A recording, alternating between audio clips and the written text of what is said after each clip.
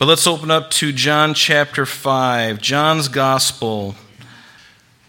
And let me read to you the first 15 verses. That's what we're going to look at this morning. It says, "After this, there was a feast of the Jews, and Jesus went up to Jerusalem," because wherever you go in Israel, you're always going up to Mount Zion. All the landscape, you're always going up. So whenever you read that, they went up to Jerusalem. "Now there is in Jerusalem by the sheep gate a pool, which is called in Hebrew Bethesda, having 5 porches.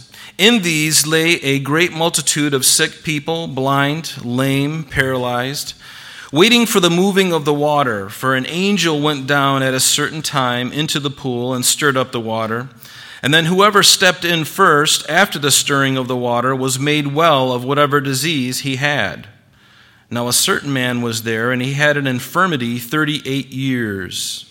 And when Jesus saw him lying there and knew that he had already been in that condition a long time, he said to him, 'Do you want to be made well?' And the sick man answered, 'Sir, I have no man to put me into the pool when the water is stirred, but while I am coming, another steps down before me.' And so Jesus said to him, 'Rise, take up your bed and walk.' And immediately the man was made well. He took up his bed and he walked. And that day was the Sabbath. And the Jews therefore said to him who was cured, 'It is the Sabbath. It is not lawful for you to carry your bed.' And he answered them, 'He who made me well said to me, Take up your bed and walk.' And then they said to him, 'Who is the man who said to you, Take up your bed and walk?' But the one who was healed did not know who it was, for Jesus had withdrawn, a multitude being in that place. Afterward, Jesus found him in the temple and said to him, 'See, you have been made well. Sin no more, lest a worse thing come upon you.' And the man departed and told the Jews that it was Jesus who had made him well." Father, we just thank you for this passage. And Lord, we pray that you would just open it to us, Lord, and that you would encourage us in your word. In Jesus' name, amen. Amen. So John chapter 5, obviously we're at this place where Jesus is healing a paralytic man.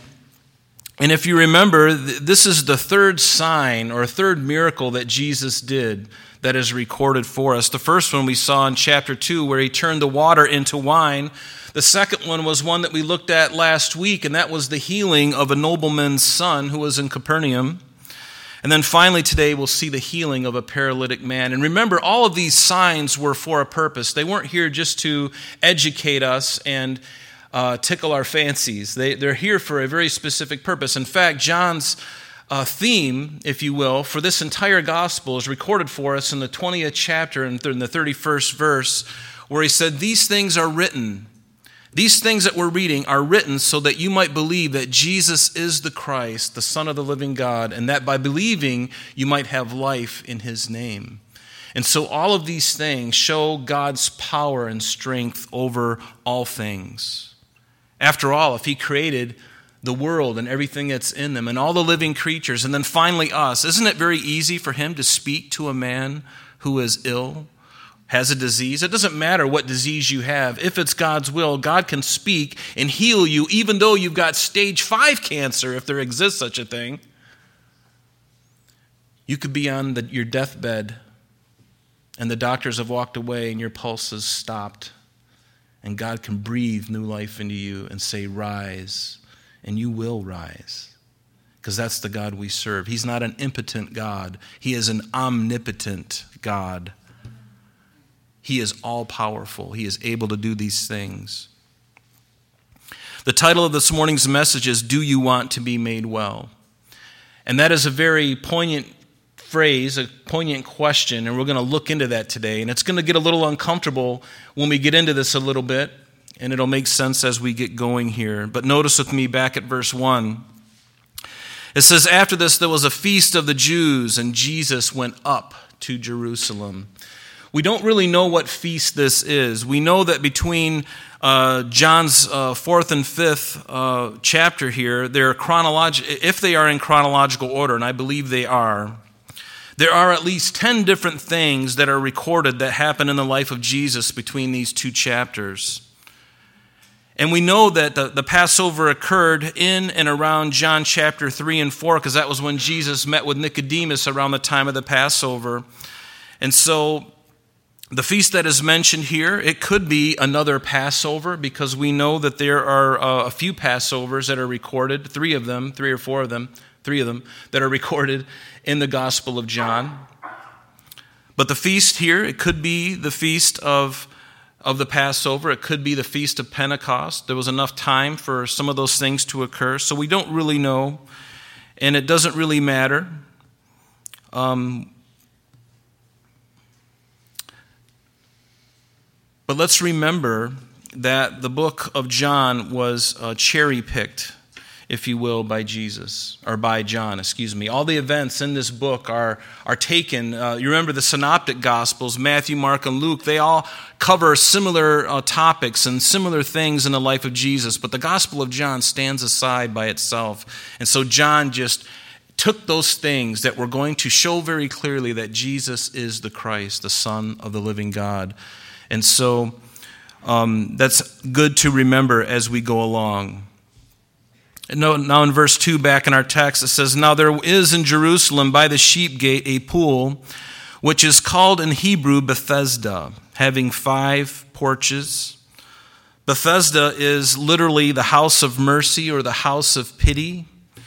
And if you go to Jerusalem with us, you will see this place, and most of it is covered today. There's only a small fraction of it, but if you were to look at the Temple Mount today, and you were if you were to envision the Temple Mount, right to the right of the Temple Mount is the sheep gate, and right to the north of that, or to the east of that, are the pools of Bethesda.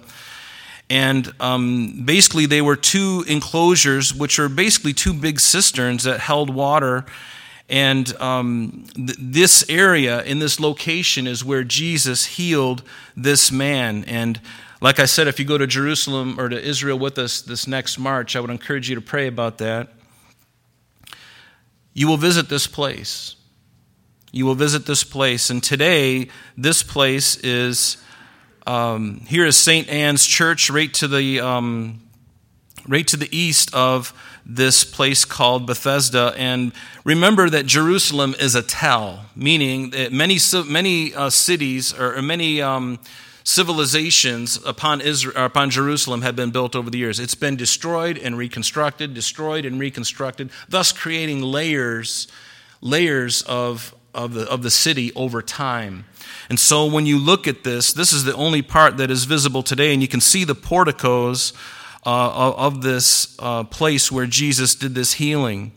And it's a really fascinating place. There's been a lot of excavation in those areas. And right to the south there, which is underground, that you can't see right now, was the southern pool. And then to the north of that was the north pool, a very large place where these porticos and these porches that Jesus was at.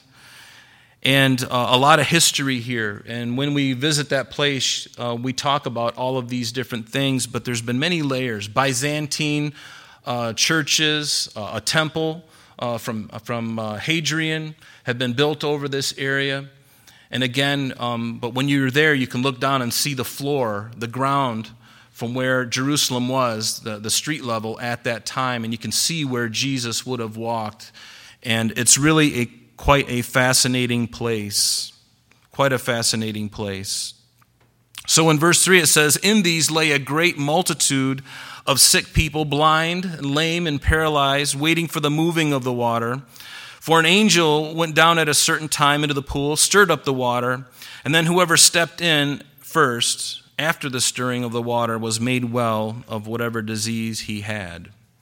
Now you may notice in your Bible that there is a portion of these verses, the last part of verse 3, where it says waiting for the moving of the water. In some manuscripts that's not there, and including verse 4, some of the manuscripts don't even have that there, but it doesn't really matter, because when we get to verse 7, we know that it's still speaking of this idea of the water being moved. And there's something about this that is quite interesting. We know that there's no Greek manuscripts surviving before 400 AD that has these words in them. But I think it's interesting that the Lord includes it, the Holy Spirit includes it in here. Because the people back at this time, just like we find in our culture and many cultures of the world, are very superstitious. And there's a lot of superstition in the world, and we will get to that. But would God have caused this to make it some kind of competition? As you read this, the man couldn't get down into the pool unless somebody took him. Does that sound like the Lord to you? Honestly. Would God create, on purpose, would he create a situation where the fittest and the survival of the fittest can get to the pool first and be healed? Does that sound like something the Lord would engineer himself? I don't think it is.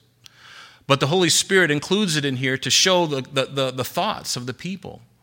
He doesn't hide. I mean, if I were God, I would omit this from the Bible itself because I wouldn't want any kind of superstition in the Word of God. But I love the Word of God that it's very clear. It doesn't apologize for what people were thinking. In fact, I think it's good that it does because it really exposes where people are at. And isn't the Word of God like that? Doesn't it expose us? And then doesn't it give us a solution? I love that about the Word of God. It doesn't talk about its heroes of the faith and leaves out all their bad things. No. We hear about Peter and denying the Lord 3 times. We hear all these things. God includes them. But see, God is not cruel, and I believe it is superstition that had crept into the lives of the people at this time, and superstition has no place for the child of God. Amen? And yet today, and in many cultures, over in Europe, when I was over in Bulgaria a few years ago, they're filled with superstition. Everything is superstitious. You got to be careful. You don't get married on Friday the 13th. Watch out for the black cats. Don't go under a ladder. Don't step on the crack on the sidewalk. You might break your mother's back. All these silly little things. And, we attribute all these things of chance, we attribute them to something else. And we fail to realize that God is in control. Believe me, we could have all the black cats parading in front of the sanctuary and we could continue preaching and God would be like, so what? They're cats. I could be preaching under a ladder. I could be sharing under a ladder on Friday the 13th and stepping on a crack at the same time. There is one here, actually. But God is not cruel. And why would God allow this man to be in this state as long as he did? We don't always understand the role of sickness and setbacks in our life, but God does. And let me ask you the question, do you trust him? Do you trust him? Proverbs 3, verse 5 and 6 says, trust in the Lord with all of your heart. Lean not, notice, on your own understanding. In all your ways acknowledge him, and he will direct your path. That is the thing that we need to do. We need to trust the Lord no matter what. Amen? In verse 6 in our text, it says, when Jesus saw him lying there and knew that he had already been in that condition for a long time, he said to him, and notice the question, underline this question, because this is the topic, this is the title of the message this morning, is do you want to be made whole, to be made well? Do you want to be made whole? It would seem to make sense that here I am crippled, of course I want to be made whole. And you know what? It's very probable there were other people there with that man as well and wanted healing. And what about them? Have you ever thought about that? As he's there, he's one of many. And yet God, Jesus, he singles out this one man. The scripture doesn't say why he didn't heal. He only healed him and not everybody else. Why? I'll give you the answer, and I know for sure. I don't know. I don't know why God does that. But he looked at everyone there, and he was able to discern and to know and to understand who had the greatest need and who had the faith to be healed and who he was going to heal regardless of the measure of their faith. It was this man. It was this day. It was his time. Do you want to be made well? A very interesting question that we're going to develop here this morning. We're going to look at Mark chapter 10, verses 46 through 52, and let me read it to you. You recall that this happened right before Jesus' triumphal entry, within the last week of his life here on the earth. Remember, as he is down in Jericho in the Jordan plain, and he is going to make his ascent from Jericho. He's going to make his ascent from Jericho there in the Jordan plain all the way up into Jerusalem. And it says that when he came to Jericho, as he went out of Jericho with his disciples, a great multitude, blind Bartimaeus, the son of Timaeus, sat by the road begging. And when he had heard that it was Jesus of Nazareth, notice he began to cry out and say, Jesus, son of David. This is a messianic phrase. Jesus, son of David, have mercy on me. And then many warned him to be quiet, but he cried out all the more, the son of David, have mercy on me. And what does Bethesda mean? Mercy.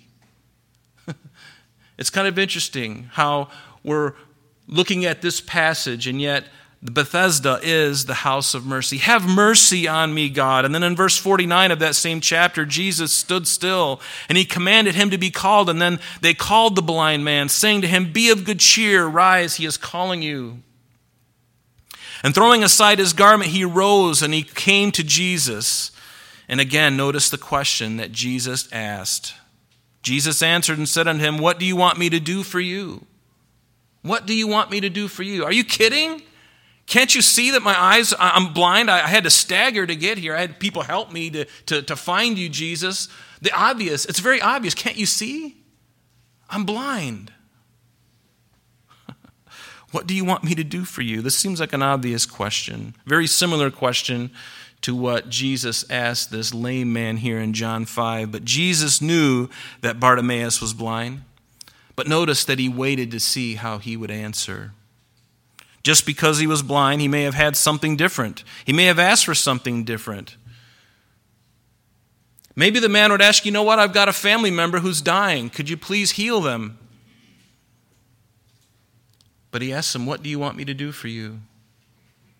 He goes beyond the obvious. What do you want? And Jesus encourages us today to ask him.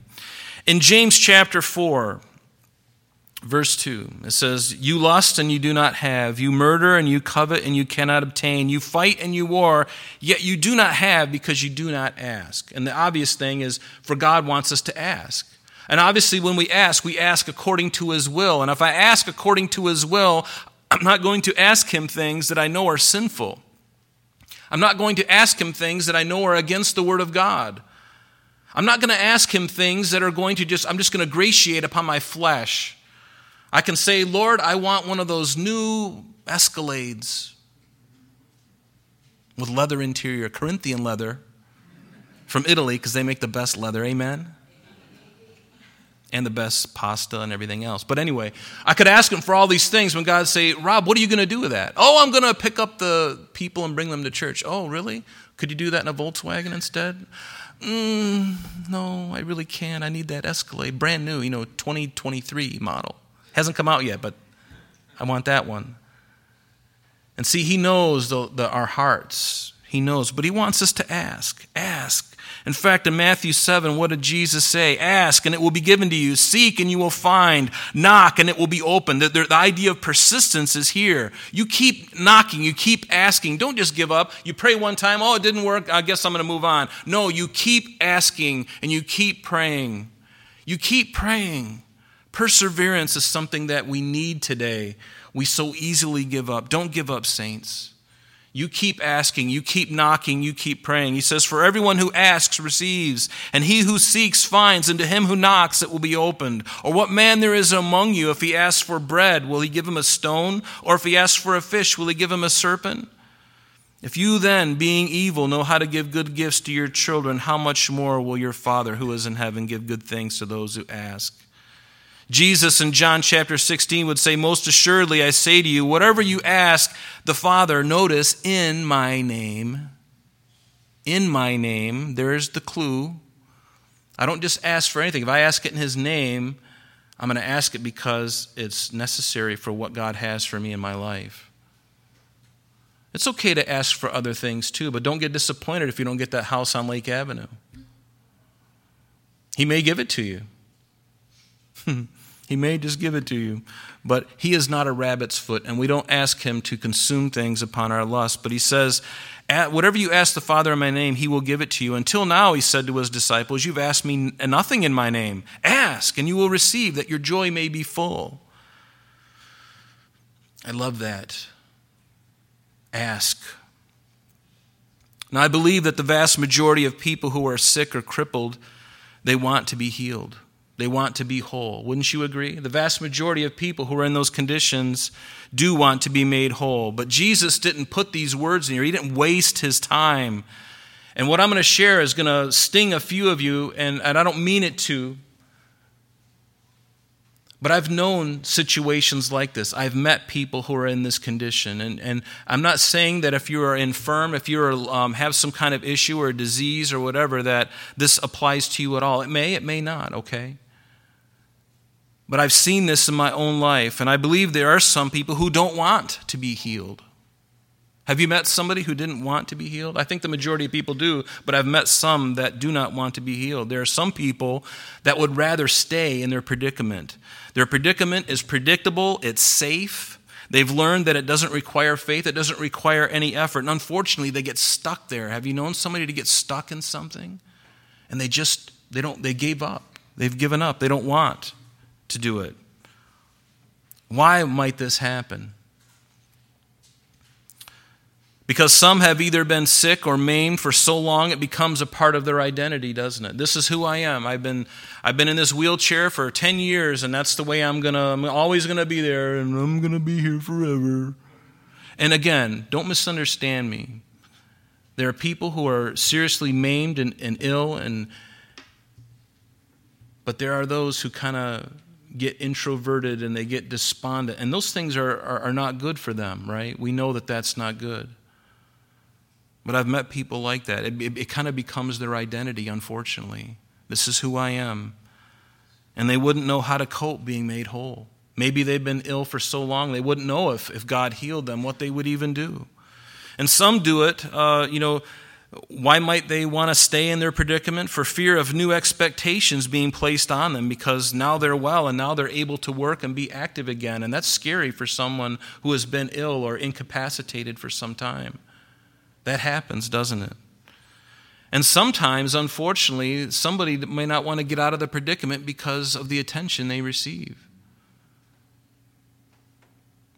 Some people like that attention and the fuss that people make over them. Have you known people like that? Again, this is hard, I know, but these things are true. And sometimes they just get despondent. They get lazy. And laziness can kick in every one of us, and some just give up. And some people are just okay with nobody expecting anything from them. There are no challenges. It's easy. And we need to pray for folks like that. And not everybody feels that way. I would say there's a minority of people who are really in these things that I'm reading to you that are in that state. And that's not an easy thing to say, but I know that those things are true. And sometimes there's even a financial benefit to not being healed, to just stay in their current state. They don't cry out to God anymore. They don't even want to seek the operation that might heal them because they've been sick so long. But these things happen. But do you want to be made well? Do you want to be made well? Do you believe that Jesus can make you well? Have you asked him to make you well? He can. Have you asked once and then given up? Keep asking, unless the Lord says to you that you need to endure this for his glory for some reason. You keep asking. You keep knocking until he gives you that sense that this is my will for your life. And there's reasons that you can't understand now, but as time goes on, I will reveal to you. And you will see why this was a good thing for you. And I'm going to do things. I'm going to be glorified in and through your life through this. And so far, we've been talking about physical illness. But what about spiritual illness? What about this separation from God? That for those who have rejected Christ, they will spend an eternity in hell. But is that God's heart? He doesn't delight in the death of the wicked. It's his will that none should perish, but that all should come to repentance. God wants you to be in heaven with him, where there is pleasures forevermore. He doesn't want you to go to hell. You send yourself there. He just confirms your choice. Do you know that? He doesn't send anybody there. He confirms the choice that you have made. So do you want to be saved? Do you want to be born again? Saved to heaven with Jesus forever, away from eternal damnation. In Matthew chapter 9, Jesus passed on and he saw a man, Matthew, sitting in the tax collector's office. And he said to him, "Follow me." And so he arose and followed him.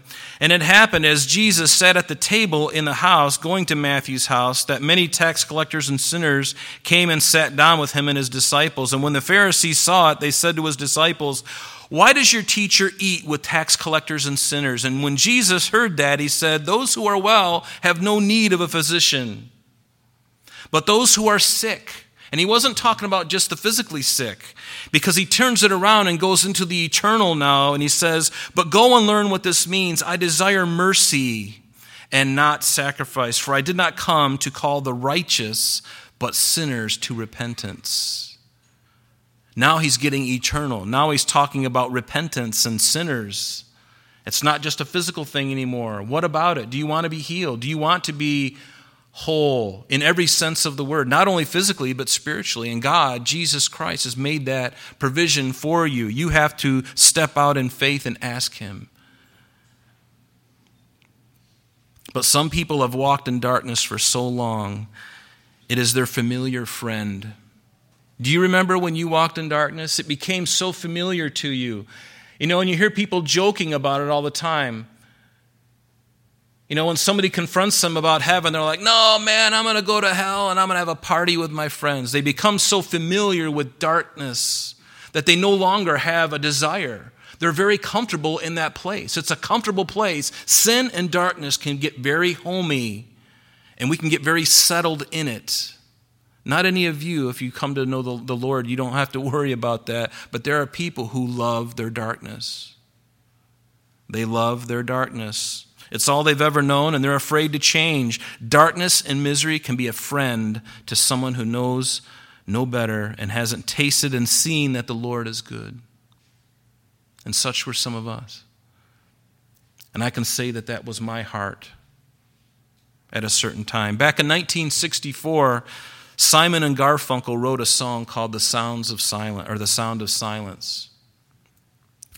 And the words in the very beginning, you remember, "Hello, darkness, my old friend.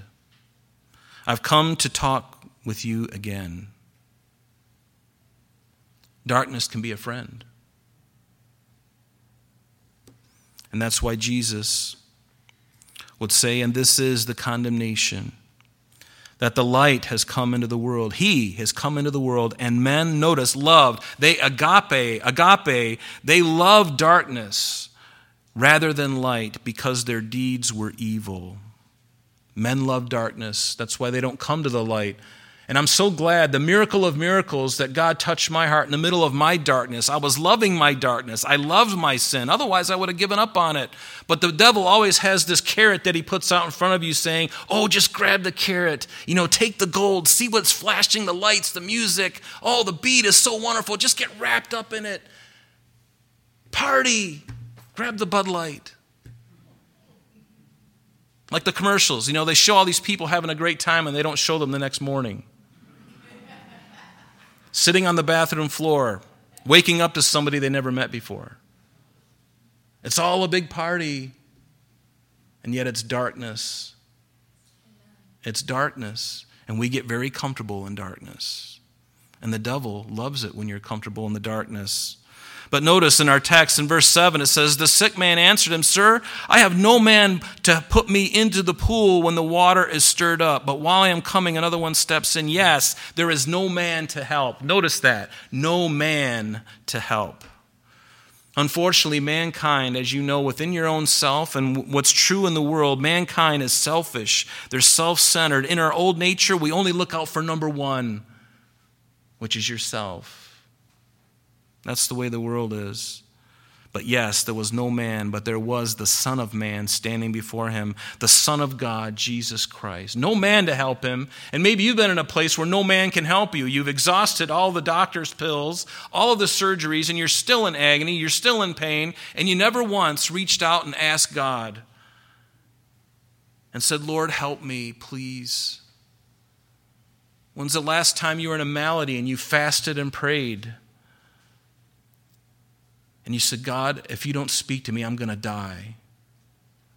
Emotionally, maybe even physically. Lord, I am at a place that I've never thought I would be. I need you, Jesus. Would you please help me?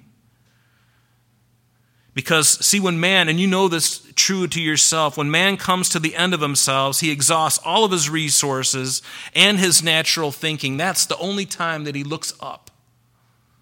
After we've exhausted all of our own resources, after all of our thinking is run into a dead end, then we finally look up. Well, why don't you go to God first? Wouldn't you rather have God help you? Sometimes we can be looking at man and only considering the natural and forget that God can do anything and that he is the God of the supernatural as well. Think about it. If he's able to speak everything into existence when there was nothing, isn't he able to do anything that you might be stricken with? He's able. But do you believe it? And I have seen this happen to people. I've heard about it and I've seen it myself. I've seen God do wonderful things.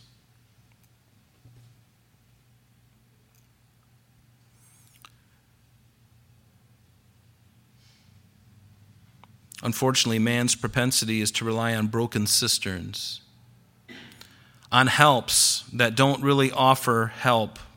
What does it say in Jeremiah?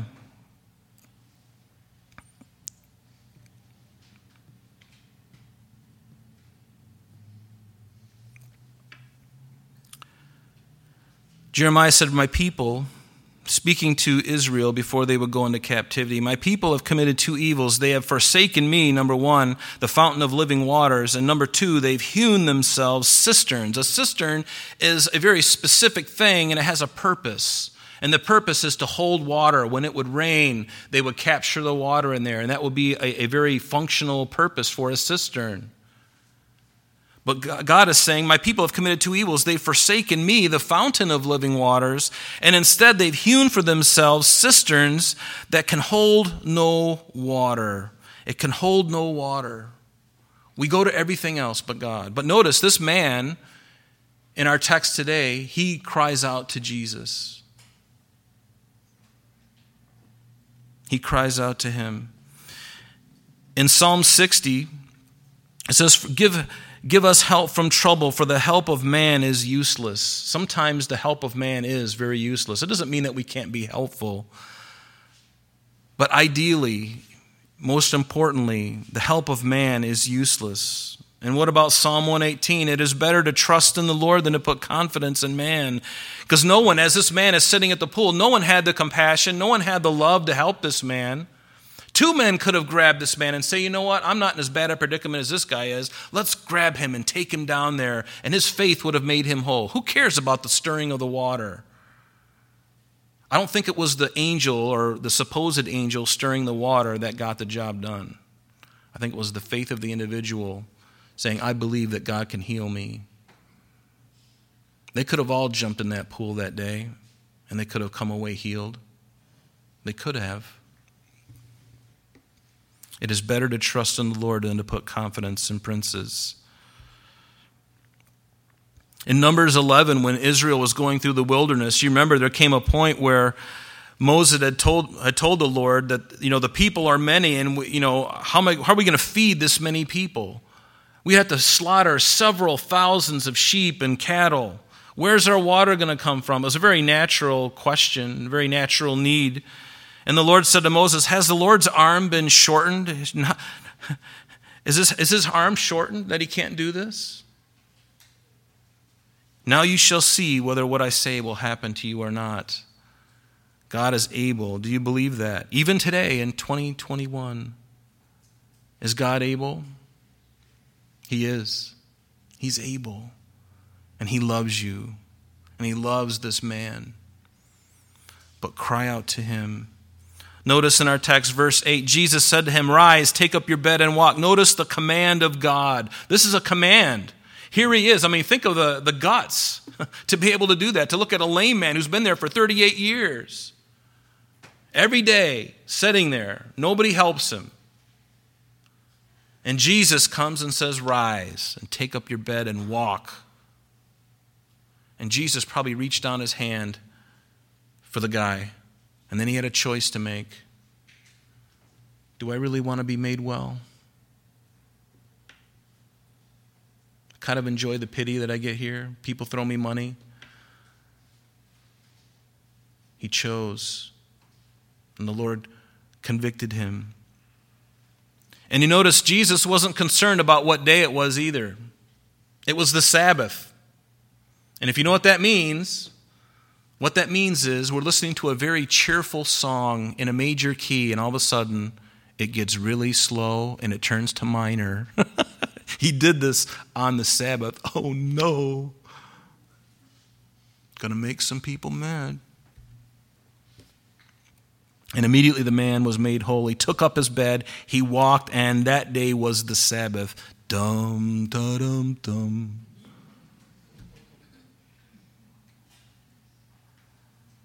The man had faith in Jesus and did what Jesus asked him to do. He responded in faith. And the man didn't argue with Jesus or offer rebuttals. He didn't force Jesus to follow the science. Jesus, follow the science, for heaven's sakes. I don't even have the ligaments in my feet are not even equipped to stand. Follow the science. Have you heard that word lately? He is the God of science. Science is a study of what God has already done. Right? And he can speak to the man's ligaments and his bones and say, "Don't worry, gentlemen. Your ligaments are whole. I just made them whole while we were sitting here. Rise." Follow the science, Jesus. Follow the science. Dr. Fauci said I can't stand. But you stand. And he reaches and he grabs his hand and he pulls him up. And can you imagine the scuttle that caused? 38 years. Notice the man didn't wait until he went to the doctors and received 3 months' supply of some new pill. This healing was immediate. He took up his bed and walked, and these things happen today. I recall an event that happened a number of years ago, and I wasn't in Israel with Pastor Jeff at this time, but he went with the group from the Finger Lakes, same group we're going to go with next year. And while they were in Gethsemane, one of the pastors was sharing, and it wasn't even about healing. It wasn't about healing. And there was a woman who was crippled who was on that tour. She had, I believe it was a cane or what do they call those things? Crutches. She was on crutches. Try getting around in Israel in crutches. Yeah, she did. People helped her, but she's sitting there in the Garden of Gethsemane. She had a legitimate foot issue. She couldn't walk on her feet. And while the Bible study is going on, had nothing to do with healing at all, she started to make a squeal. And this was in the Garden of Gethsemane. And she goes, "I think the Lord just touched me. I think the Lord just touched me." And she literally got up and was walking around, and everyone was just kind of... She was joyful. She was crying. She was walking around, and it was an amazing thing. Her crutches were gone. The Lord touched her on the spot. We hear about these things. God can do these things. Don't argue with God. Do what he says. Remember in 2 Kings chapter 5, the commander of Syria's army, his name was Naaman, and he had leprosy. And leprosy nobody was ever cured from leprosy except for Miriam back in the book of Exodus. And that was God's doing. So now this pagan Gentile gets leprosy. And his wife's maid comes to him and says, "I know someone who can heal you. Elisha down in Samaria, in Israel, he can help you." And remember what happened. He goes down to Elisha's house, and Elisha comes and he brings all this gold, this big entourage. He brings all of these rewards that he's going to give to the prophet if he can cure him of his leprosy. Big entourage of people, all this gold and silver and all this stuff, and Elisha doesn't even come out of his house. He just sends a servant. He says, go tell him to wash 7 times in the Jordan and he'll be healed.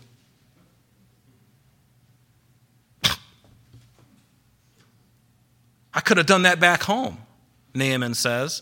We got better streams there. We got better rivers, cleaner rivers. And you want me to go down into this Jordan River and wash myself some? Man, I'm out of here. I wasted my time. And then somebody came to him and says, you know what? If he would have asked you to do something difficult, wouldn't you have done it? He said, okay, I'll go. And he did. And he was healed. Just do what God says. If he tells you to do it. Notice it was the Sabbath day when this happened. This miraculous, joyful event, not only of the man, but for everyone who witnessed it. Now, what was supposed to be a joyous occasion now becomes something that is entangled in scandal and suspicion and now reproach. And the Jews, therefore, verse 10, back in our text, said to the man who was cured, it's the Sabbath. Can I use my own voice? It's the Sabbath. It's not lawful for you to carry your bed. You know, these men who look like they've been sucking on lemons, walking around with their canes and their little, you can't do this on the Sabbath.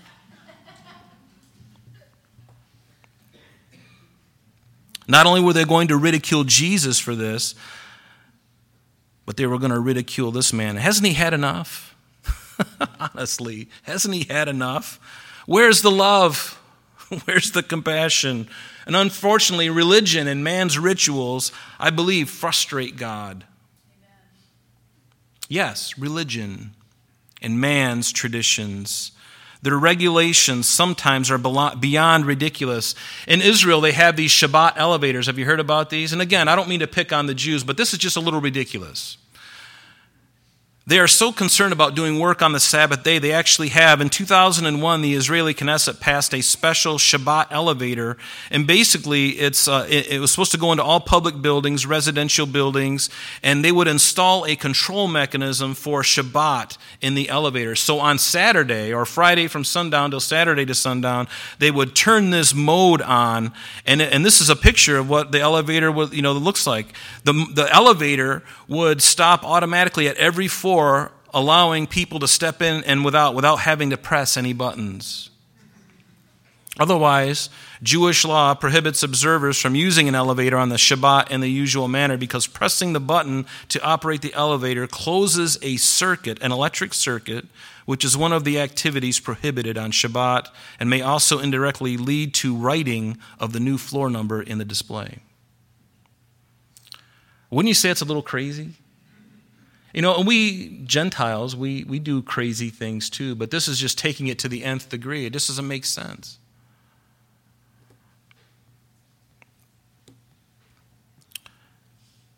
In Matthew chapter 12, remember Jesus, as he heals this man on the Sabbath, he's very much aware of what the day was. It says in Matthew 12, it says, at that time Jesus went through the grain fields on the Sabbath, and you remember what happened. His disciples were hungry. They grabbed the tops of the grain. They ate. When the Pharisees saw it, they said, look, your disciples are doing what is not lawful on the Sabbath. Oh, for heaven's sakes, take them to the stocks and hook them up to the die-hard battery. What have they done? Horrible things. But he said to them, have you not read what David did when he was hungry? How he went in and he ate the showbread, which was not lawful for him to eat, and for those with him. Or have you not read in the law that on the Sabbath the priests in the temple profane the Sabbath and are blameless? Yet I say to you that in this place there is one greater than the temple. But if you had known what this means, I desire, again, notice, mercy and not sacrifice. You would have not condoned or condemned the guiltless. For the Son of Man is Lord even of the Sabbath. Is it wrong to do good on the Sabbath? No, it's the best time to do good on the Sabbath. In another gospel, in Mark's gospel, in chapter 2, verse 27, Jesus said the Sabbath was made for man, and not man for the Sabbath. We get things so confused. We take the regulations and we're like, I got to follow this to the nth degree or God won't love me. I got to do this in order to be accepted by God. And God's, no, I love you. You're accepted already. You're accepted. If you're in Christ, guess what? You've been accepted. Hallelujah. Are you glad? You don't have to earn it. That's works. Revel in the grace of it. Rest in the grace of it. Going on in Matthew 12, in verse 9, he says, Now when they had departed from there, he went into their synagogue, and there was a man who had a withered hand, and they asked him, saying, It's not lawful, or is it lawful to heal on the Sabbath? You can almost see them with their shawls. Is it lawful to heal on the Sabbath? I do. I have this vision of these guys just kind of really too starched. And maybe even talking in an English accent. It's not lawful for you to do this on the Sabbath.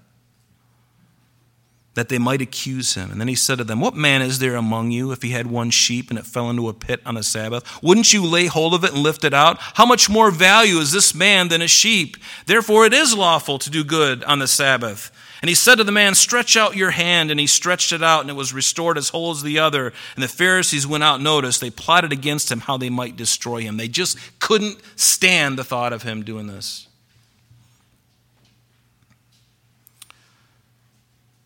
So they said to him, It's not lawful for you to carry your bed. And he answered, back in our text, he says, He who made me well said to me, Take up your bed and walk. And what a double slap in the face for these Pharisees, because they weren't able to heal. And now Jesus is telling them what to do, violating their traditions.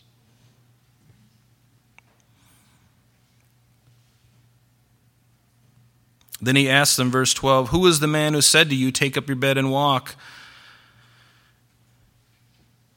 And remember, Jesus has always been kind to people. He's always been very harsh with the religious leaders who are supposed to be leading them into righteousness, leading them in the right way.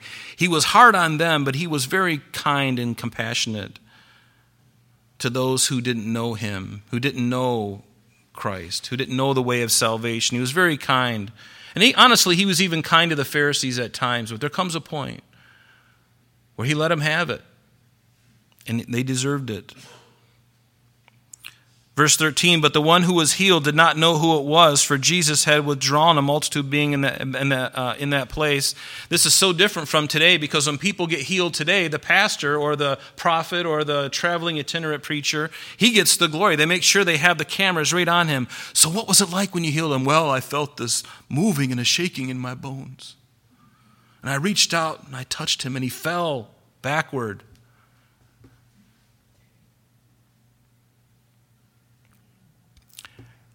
And then he's on television, and it's all about him. Is it about him, or is it about Jesus? I think it's about Jesus. It's about Jesus. It must always be about Jesus. Notice in verse 14, Afterward Jesus found him in the temple and said to him, See, you have been made well. Sin no more, lest a worse thing come upon you. The clear implication here is that this malady that this man had was brought about because of some issue of sin in his life. And we know that in Romans, the wages of sin is death. That's what you get. That's what you receive for a wage because of your sin. It's death. Certainly death physically and even death spiritually if it's not repented of. In Galatians 6 verse 7 it says, Do not be deceived, God is not mocked. For whatever a man sows, he will also reap. For he who sows to his flesh will of the flesh reap corruption. But he who sows to the Spirit will reap life everlasting. I love that. Because sin does have consequences, doesn't it? And this man in John 9,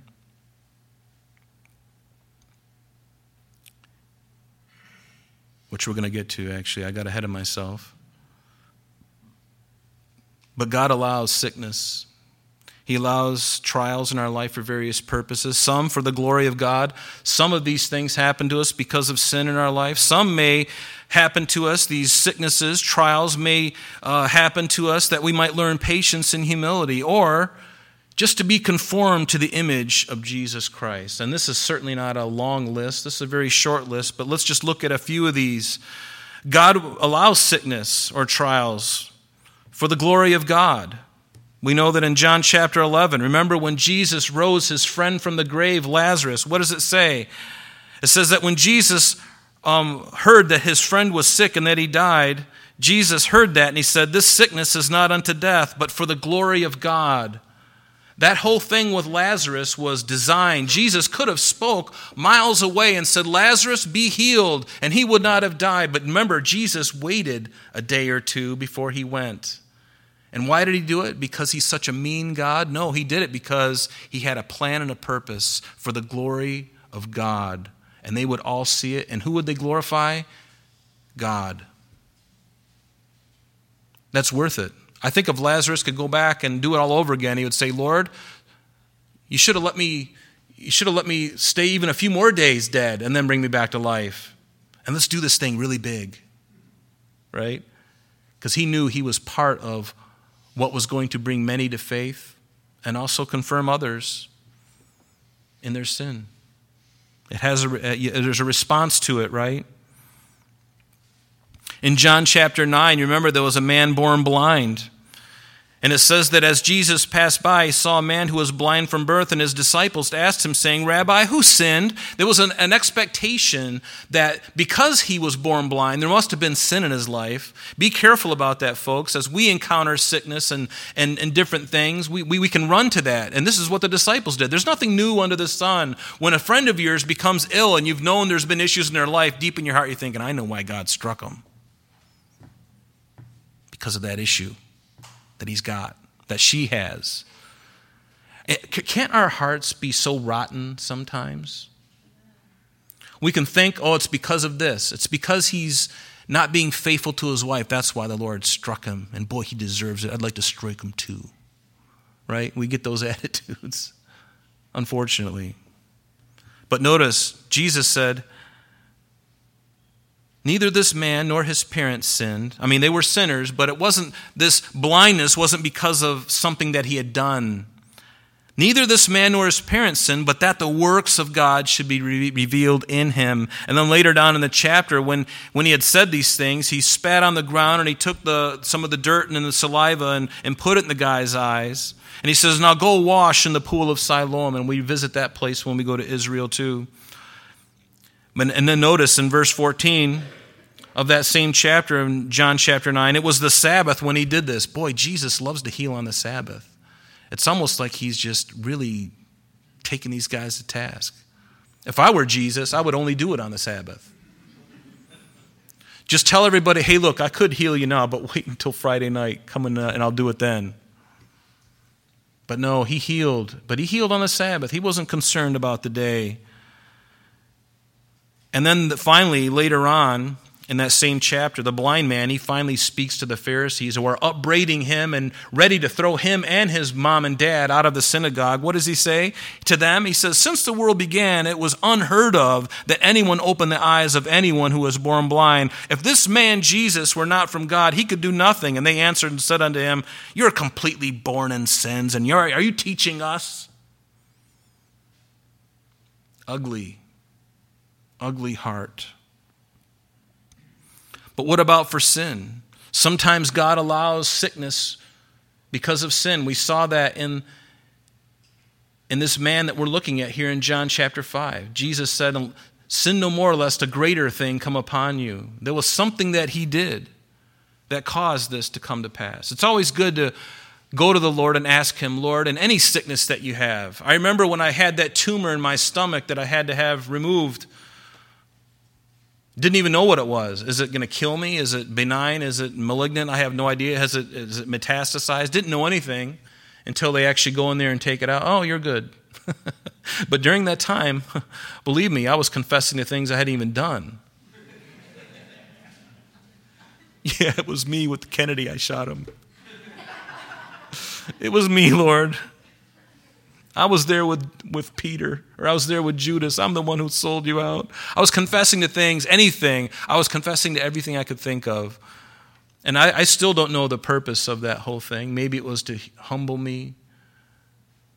I think in time the Lord will show me, if he shows me at all. But I know that it was good because it got me dependent really quick on him. I didn't know what was going to happen. I didn't know how much longer I had. Didn't know anything. But it has a way of tuning us, doesn't it? Do you find that the Lord can tune you like a guitar? He'll just tune you and get you into shape. And sometimes he uses these things. And it's good to ask him, Lord, why? And he may tell you. And you may discern that in time. But it could be because of sin. We know that in the Corinthian church, Paul said, examine yourself. Speaking of communion in Corinthians 11, for he who drinks in an unworthy manner eats and drinks judgment to himself, not discerning the Lord's body. And he's speaking about the communion that they were taking, and they were doing it in an unworthy manner. For this reason, he said, many are weak and sick among you, and many sleep. In other words, many have died because of their error. And he was purifying the church at this time in the early church. He's purifying us today. He hasn't changed. And what about Herod Agrippa? Because of his sin. What happened in Acts 12? He was there in Caesarea by the sea, in Israel on the coast, and one day he was arrayed in royal apparel, and he sat on the throne and gave an oration to the people, and the people kept shouting, it's the voice of a God and not of man. The voice of God is speaking to us. And immediately an angel of the Lord struck him, because he did not give God the glory, and he was eaten of worms and died. From the inside out, horrible, horrible situation. Have you ever been eaten of worms? Probably none of us have. And what about that he might conform us to the image of Jesus? Paul the apostle knew this more than anyone, I think, other than Jesus himself. In Colossians chapter 1, he says, now I rejoice in my sufferings for you, and I fill up in my flesh what is lacking in the afflictions of Christ for the sake of his body, which is the church. Paul wasn't saying that he was making up for anything that lacked in Jesus, but he was just part of what was happening. He was going to continue to suffer in the way that Jesus suffered, and many people would suffer after him. He was just part of the group that was going to go through this. He knew very well that he was being conformed to the image of Jesus Christ. Everyone thinks that everything is just great, but sometimes being conformed to the image of Christ, there's a humility, there's a brokenness. That's the way. It's not being exalted. It's quite the opposite than the world thinks. We have to be ready for that, be prepared for that, and not be upset with it. In Philippians, he says, but what things were gained to me, Paul says, these I have counted loss for Christ. Yet indeed I count all things loss for the excellence of the knowledge of Christ, Jesus my Lord, for whom I have suffered the loss of all things, and count them as dung, as rubbish, that I might gain Christ, and be found in him, not having my own righteousness, which is from the law, but that which is through faith in Christ, the righteousness which is from God by faith. Why? That I might know him, and the power of his resurrection, and the fellowship of his sufferings. Boy, that's something that we need to really put our head around, the fellowship of his sufferings. Don't be upset when you find yourself going through something like this man, this lame man, going through 38 years, however long it takes. Ask the Lord, find out what it's all about if he will show you. But don't kick against it. We have to come to terms with these things and be mature and say, Lord, there's a reason you've allowed this. And Lord, whatever you want to do, you do. Whatever it is, God, that you want to do in me, please do this. That I may know him in the power of his resurrection and the fellowship of his sufferings. Notice, being conformed to his death. That's something the American church doesn't like to hear. We don't want to be conformed to death. And yet the Bible tells us that we need to die to ourselves. The old man, the old nature needs to die. It must die, and you must be born again. It's not even an option. You must be born again. Amen? And if you know of anybody who's not, compel them. Love on them. Tell them the truth. And never remove the teeth from the gospel.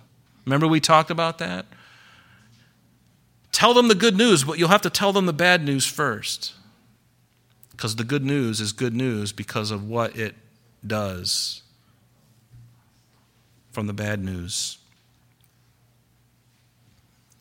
You remember also in Acts chapter 9, verse 15, when Saul was on his way to Damascus, ready to arrest the Christians, the Lord knocks him down. He can't see. He goes into Damascus, and the Lord said to a man named Ananias, who was a believer in that town, he says, "Go, for he, Saul, is a chosen vessel of mine to bear my name before the Gentiles, before kings and the children of Israel. Notice, for I will show him how many things he must suffer for my name's sake. This Saul, this zealous man of the law, I'm going to show him. I'm going to be glorified in him.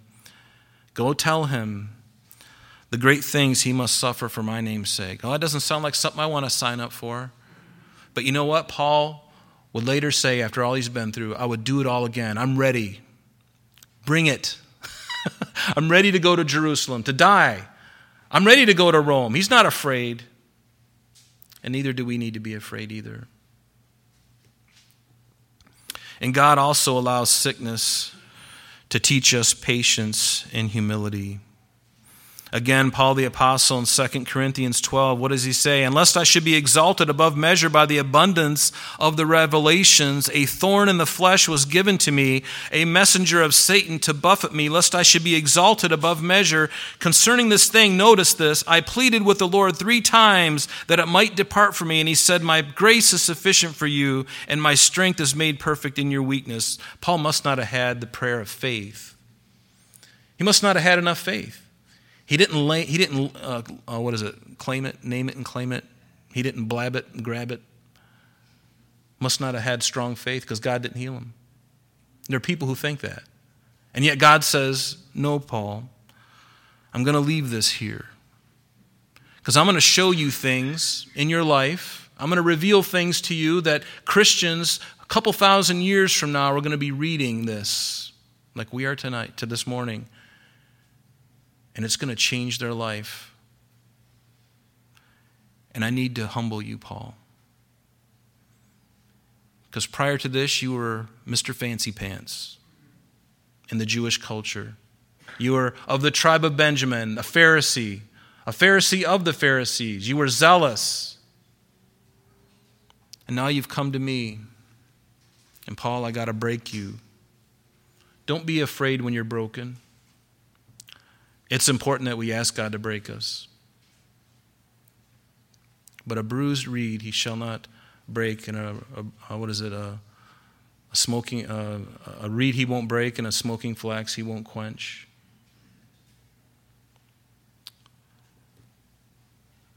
But notice in our text, this final verse, it says, "The man departed and told the Jews that it was Jesus who made him well." Now that he could see, and now that he could see, and now that he was made well, actually we're back in chapter 5 here. He told the Jews that it was Jesus, and now Jesus would be a marked man. From that time forward, he would be a marked man. So let me ask you the question, do you want to be made well this morning? Do you want to be made well? You know, in the first century church, James said this. He says, "Is anyone among you suffering? Let him pray. Is anyone cheerful? Let him sing psalms. Is anyone among you sick? Let him call for the elders of the church and let them pray over him, anointing him with oil in the name of the Lord. And the prayer of faith will save the sick, and the Lord will raise him up. And if he has committed sins, he will be forgiven." And I want to encourage you this morning. And again, if you've got physical illnesses, come up and pray. We can anoint you with oil if you'd like that. And if you haven't, even the greater thing is if you've never received Jesus Christ into your heart, that's the greatest healing. Because folks, remember, this time that we have on the earth is so short. It's so short. Then eternity. Think of that. Eternity will make what we've lived on this earth seem like it really didn't happen. It would be so insignificant. And that is where we're going to be. Give your heart to Christ. Rededicate your life and your heart to Jesus Christ. Take those things that you know that are happening in your life, maybe things that you're doing that nobody knows about, repent of them and turn from them and be restored and renewed again. and ask the Lord to heal you, not only physically, but Lord, heal me. Take these things away. I know that they are an affront to you, God. Cleanse me, Jesus. I love David in Psalm 51. Cleanse me, Lord. Seek me and see if there's any wicked way in me, and cleanse me, and then lead me in the way everlasting. Isn't that what we really desire? Do you want to be healed? Do you want to be made well? That's a question you're going to have to ask yourself. And run to Jesus. He's the only solution. Amen? Amen. Let's stand together. Father, we come before you this morning again, just thankful for this man, and thank you for you, God. Thank you for reaching down and singling this man out, Lord. He was there that day and thought to himself, this is just another day, and here I am, and tomorrow I'm going to be in this same place, and yet God, in your compassion and your love, you saw what was going on. Please touch him. Please touch us, Lord, today. We ask it in Jesus' name. Amen. Amen. God bless you.